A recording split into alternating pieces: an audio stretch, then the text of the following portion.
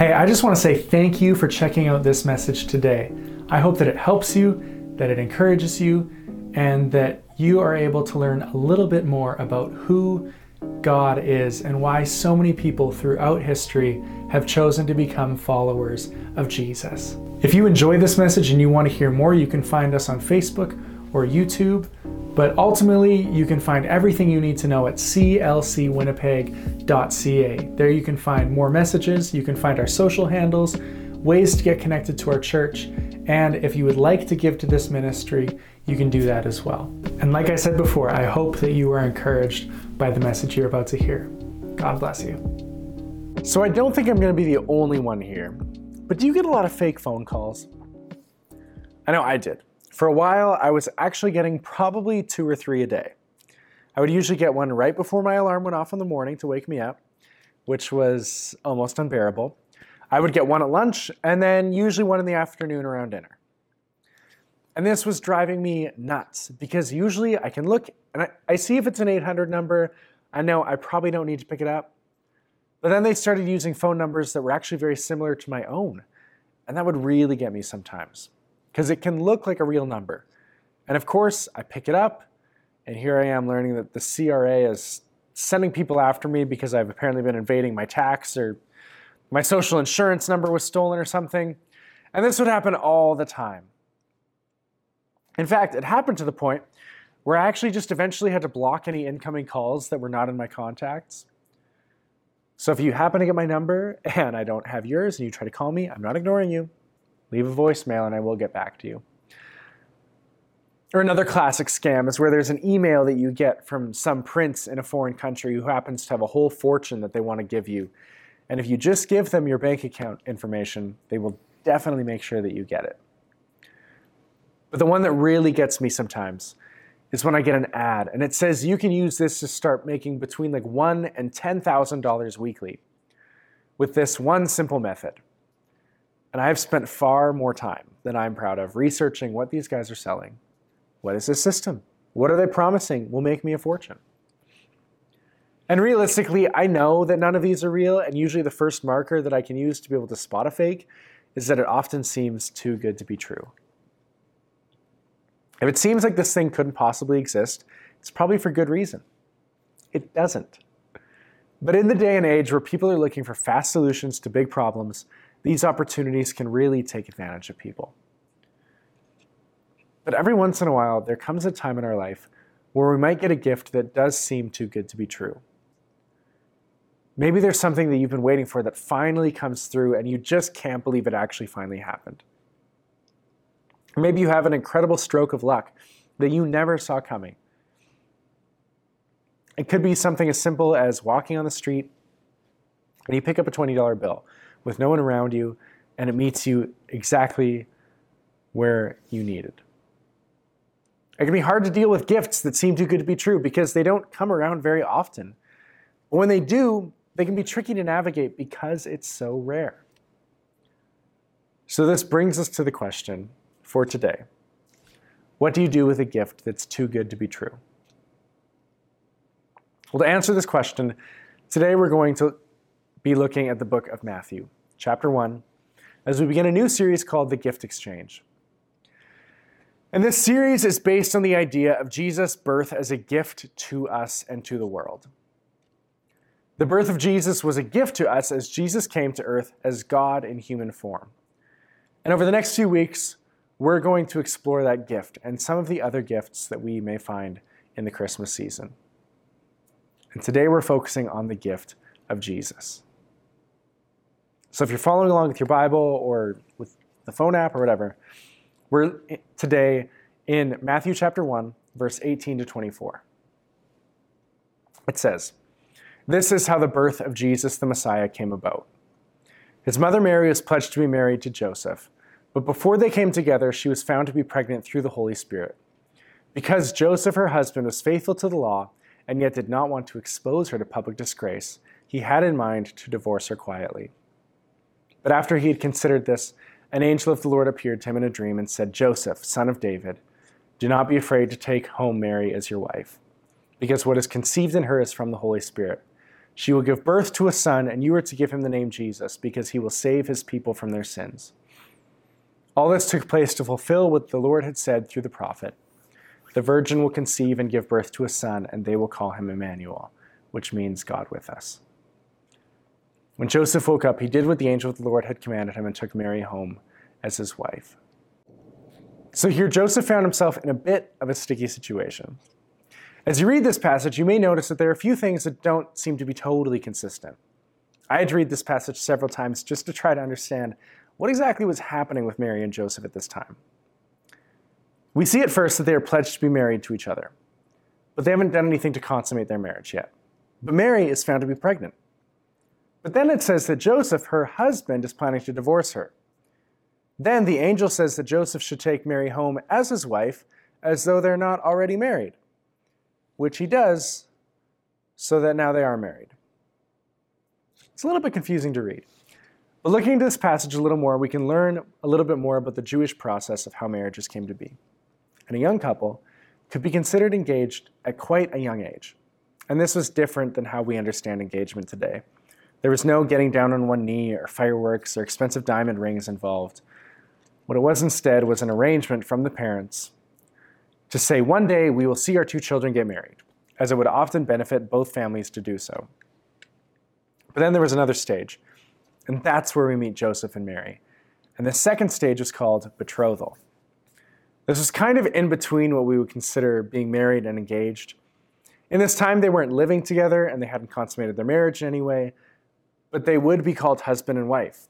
And it was a legal contract that one would have to divorce their way out of. So during this year of betrothal, they did not fully function as husband and wife, but certainly knew that it was coming. So for Mary to become pregnant during this time was a problem for Joseph. And he likely assumed that she had been unfaithful, breaking their agreement, which would have made it a pretty easy decision for him to quietly just divorce her. Until an angel of the Lord shows up. And we're going to spend some time on what the angel says to Joseph, because there's some really important truths in what they said that apply to us today. And that first truth is that Jesus was the gift from the Jews. So first off, the first thing that the angel says to Joseph in this dream is Joseph, son of David. And this is really interesting because Joseph isn't really the son of David. His father's name was Jacob. In fact, according to the whole genealogy that's earlier in this chapter, Joseph is actually like 25 generations removed from David. So sure, he is directly in the royal line that reigned over Jerusalem, but he's actually about 1,000 years removed from David. So Joseph was probably very aware of this royal heritage that he had, but we know that Jesus became a carpenter and that Herod was the current king of Israel. So we can probably assume that Joseph was not royal. He's probably a pretty regular guy. So why would an angel point out that he's a descendant of David? Well, Matthew wrote this book for the Jewish people that were now converted to Christianity, who were still living under the rule of the Roman Empire. That was the immediate audience that he had in mind. And he needed to communicate to them that there was a sense of how Jesus was the Messiah that they had been waiting for. For thousands of years, they had been waiting for a Messiah to come from the line of David, who would set them free from their oppressors and establish their own rule on the earth. And they thought that their Messiah was going to be a national liberator that would help them to live out their rule and reign here on the earth. But as it turns out, Jesus was just as much of a gift for the Jews as he was a gift from the Jews.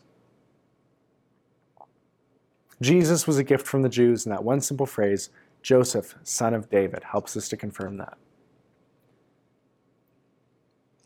So, if he wasn't really just for the Jews, then who was Jesus a gift for? Because they assumed that the Messiah would be someone who would set up their rule and overthrow governments. And many had tried. There was no shortage of men in that time who had claimed that they were the Messiah who had come to set the Jewish people free. But nothing really ever came of any of those fake revolutionaries. They were fakes. They may have had a few followers, but they were never able to establish the kind of power that would be required to overthrow the Roman Empire. Never even close. Until Jesus. You see, about 300 years after Jesus died, his followers did manage to make Christianity the dominant religion in Rome. But this wasn't through military might or anything like that. Followers of Jesus were just practicing what he preached, which was far from violent or anything like that. And it was through sharing the simple gift of Jesus with those around them that they became the dominant religion in the Roman Empire. Which brings us to our second observation of this angel's message. Jesus was a gift for everyone.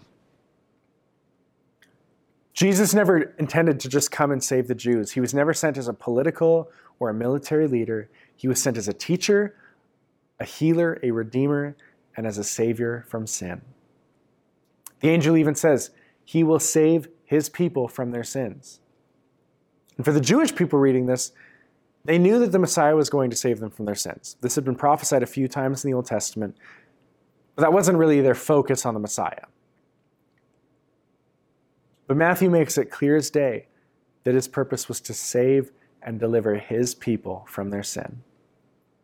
Even the name Jesus means to save or to deliver. And the angel doesn't say God's chosen people or the Jews specifically. The angel says that he would save his people, the people of Jesus, his followers. Anyone who would dare to call Jesus Lord over their lives would be saved. And Jesus would help them defeat sin. And this gift of defeating sin, lucky for us, is a gift that we can receive in 3 simple steps. Number 1, Jesus helps us defeat sin by defeating the penalty of sin. Through his death and resurrection, laying himself down as a sacrifice and fulfilling all of the ceremonies and rituals that the Jews had been required to follow since the days of the 10 Commandments, Jesus was going to lay himself down as the ultimate sacrifice for sin. The penalty for sin had always been death, and Jesus came to pay that penalty once and for all. Jesus also came to help us defeat the power of sin. How many of us know what a stronghold that sin can have in your life? Probably all of us. If you've been a Christian for a bit, you probably know that there have been things that are just difficult for you to let go of that you really wish you could. If you're not a Christian, you probably know that there are patterns in your life that you don't like and you wish that you could overcome. And it's through Jesus and surrendering your life to him that he can actually begin to change those patterns in your life, because he helps us to defeat the power of sin. And lastly, he helps us defeat the presence of sin. Sin can always sneak up in your life. I've often heard it said that it would be impossible to live a day without having sinned.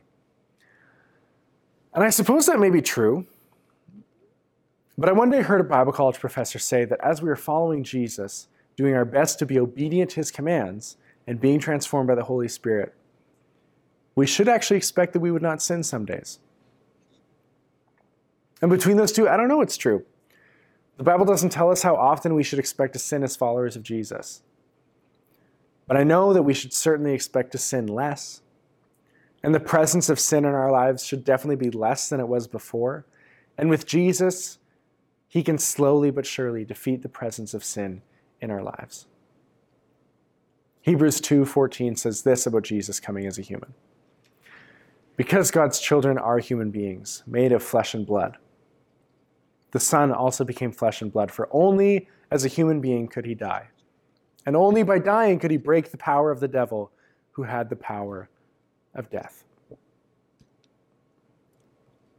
That's how Jesus helped us to defeat sin. He became a human, dying to break the power of death. And in doing so, fulfilling every prophecy that had been made about him.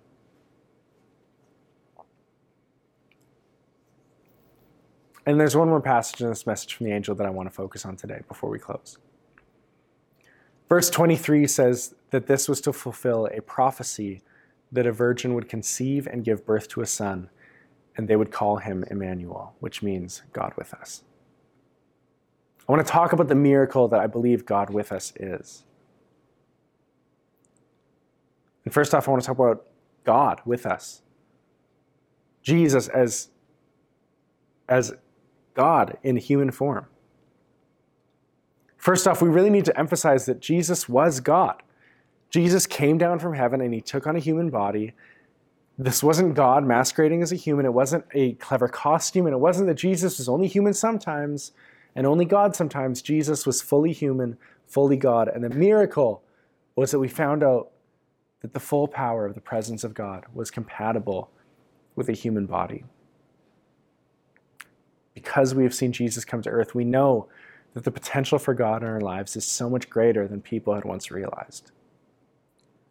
There's no longer a barrier between humans who are God's image bearers anyways and God. We can now experience God's power in its fullness as he gives it in our everyday lives. Because God is with us. Let's focus on the word with. Jesus came to earth so that he actually knew what it would be like. God wanted to be with us. He wanted to get down and dirty and figure out what we were actually experiencing from a first-hand perspective. And before then, did he know what it was like to be a human? Yeah, probably. He knows everything. But there's something powerful that happens for us as we're able to then say, if Jesus did this, I can too.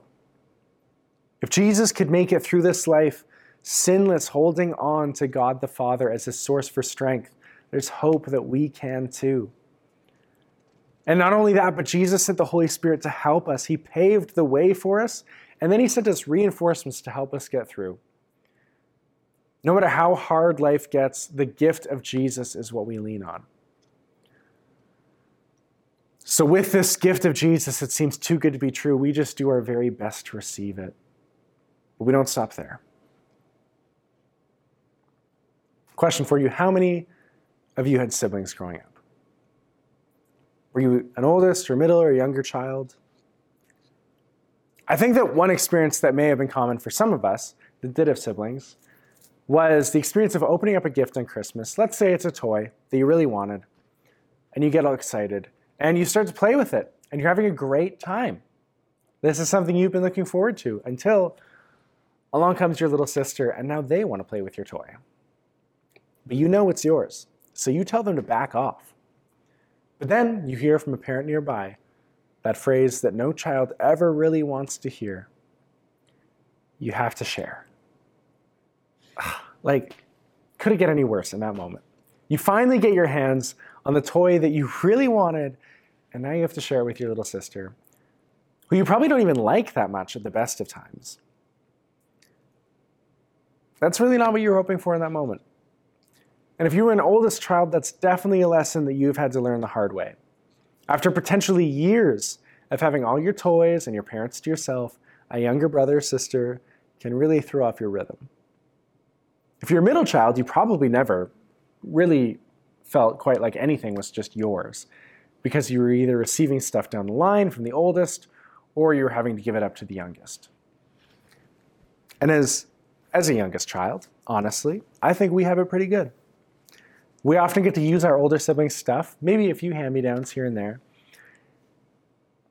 But we're also at the point where they no longer really care to use our stuff. So it's really kind of a best-case scenario. But you know what else is true? Generally, the bigger the gift, the more that you are required to share.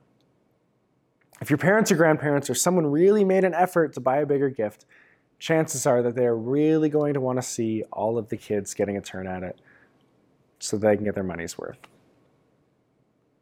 And this is a fun example, but we really have received the biggest gift possible. From Jesus, we receive the gift of being free from sin and the gift of being able to enjoy eternal life with Jesus. And do you think that God sits up in heaven and now says, hey, keep it yourself. I got that just for you? He doesn't. He doesn't. God wants us to share the gift of Jesus far and wide and as often as we can. And I want to take us back to that phrase, God with us, one last time. I want you to notice that it's not singular. It doesn't say God with you or God with me. It's God with us.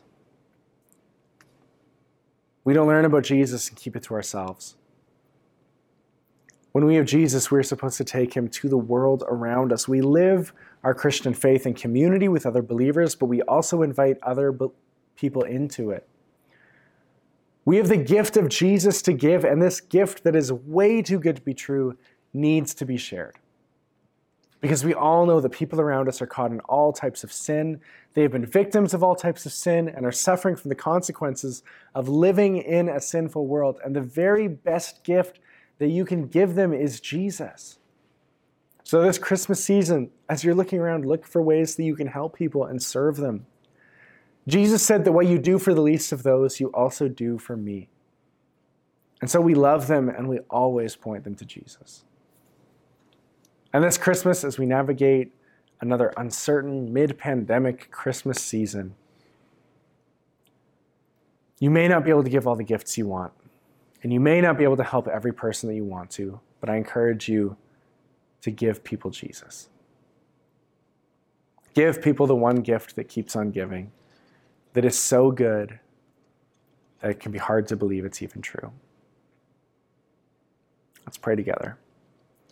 God, I thank you for the gift that is your Son, Jesus. I thank you that we can receive that gift that seems way too good to be true. And we are able to spread that to others. That we're able to tell other people about this miraculous gift that frees us from sin and offers us eternal life. That our hope and our future is secured through Jesus. And God, help us to be excited this Christmas season to be able to go out and share that with those around us. And I pray that people that we come across would be open to hearing, that they would be open to receiving that gift of Jesus, and that we would steward it well. We thank you for who you are and everything you've done in our lives. And we thank you for everything you're going to do.